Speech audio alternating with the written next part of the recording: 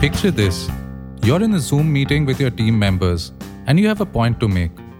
You keep unmuting to get a word in, but others are monopolizing the conversation and you never really get a chance. And then the meeting ends with all your words of wisdom unsaid. Or maybe you're in a room trying to make a point, but you keep getting talked over by this know-it-all, or getting cut off by your manager or the senior person in the room. And maybe someone else makes the point you were trying to make and gets the credit for their brilliant suggestion. Does that sound familiar? And how do we avoid such situations from happening? How do we project authority so people hear out what we have to say? How do we make everyone shut up and listen? My name is Amit, and over a 20-year career, I've had the privilege of working in dozens of roles across a variety of companies. During this time, I've managed or worked with literally hundreds of smart, talented people and developed a pretty good behind-the-scenes understanding of what it takes to succeed in the corporate world. Through this show, I hope to share those learnings so you can accelerate your career, land great opportunities, and become a highly valued professional. And before we begin, a quick reminder that notes and resources related to this episode are linked in the episode summary. So feel free to just listen for now and click through later for a recap if you need one. If you have questions, you can also leave them as comments on the same notes page and I'll respond to you directly. I remember during my MBA interviews, which was over 20 years ago, we had this interview stage called a group discussion, where you had to discuss a given topic amongst a group of around 10, maybe 12 MBA aspirants.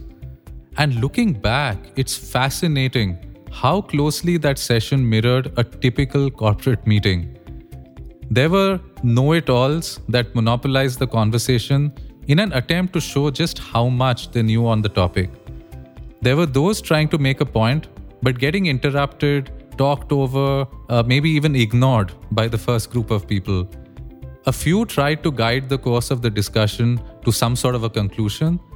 And then there was that one person who was so overwhelmed by the need to force their way into the conversation that they just sat there silently and probably lost their opportunity to be accepted into the program. And don't forget, this is before any of us even started our MBA. So imagine how obnoxious we all probably became afterwards. This might have been okay if it were only limited to a group of students who didn't know any better. But the unfortunate reality is that this carries forward into the corporate world as well. It's always the loudest, most well-connected, or the senior-most person whose words carry weight, and it's their input that makes its way into the final decision. Whereas you, the person with all the data, all the ideas, all the experience, are left out just because you weren't obnoxious enough to cut off everyone else to make your point. But don't worry, that's going to change. Because all it takes is for you to make a few adjustments in how you present yourself. First things first. Make good points. Don't be that person who talks in circles, making a big deal about nothing or repeating the same point over and over. If you're getting an opportunity to speak, don't squander it. Earn your right to speak. Make good points. Ask the right questions. Move the conversation forward.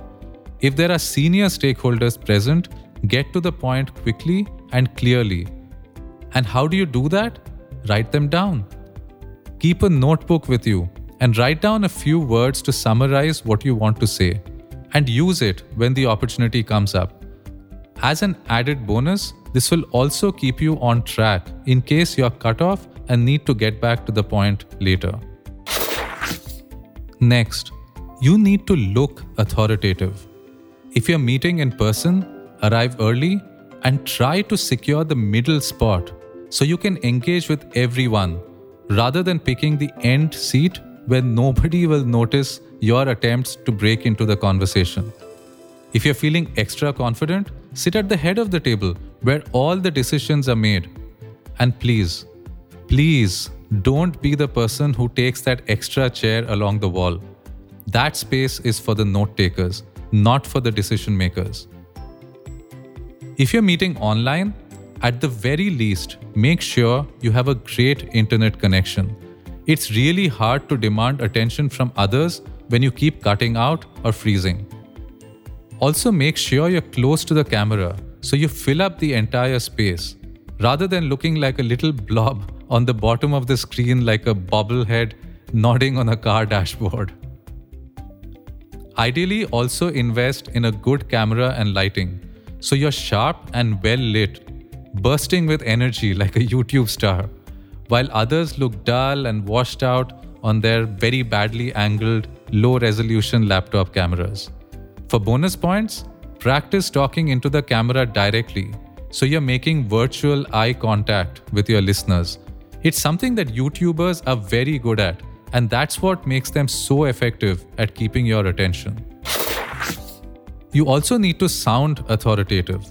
Speak up and articulate your words so you come in strong. Don't just mumble in a weak monotone.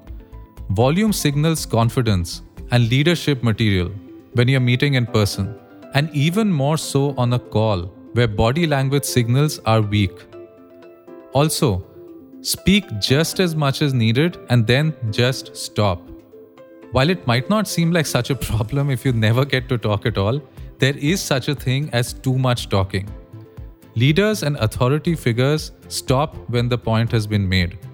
It's always the flunkies and the juniors who keep rambling on, trying to fill the silence till someone else changes the topic. How you speak is how you will be perceived. Finally, if you still don't seem to be getting speaking opportunities, you need to proactively make them. If you're up for it, firmly ask for a chance to speak if you aren't getting the opportunity and you feel you have something really insightful to add to the discussion. Even better, you could prep your manager, an ally, or a friendly authority to help you out when they see you struggling in the discussion.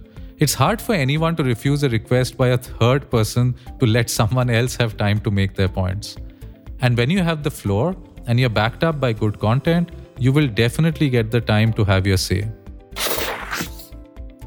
Now look, I know we began the conversation talking about how interruptions are a corporate-wide issue, and they definitely are. But there's no point being a martyr and just complaining about it. At the end of the day, it's your career and your perception that's on the line, not others. So take it as a challenge. Don't be bulldozed into passive silence.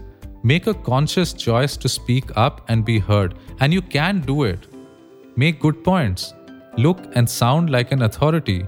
Take the help of allies, and you will get your shot. And another one.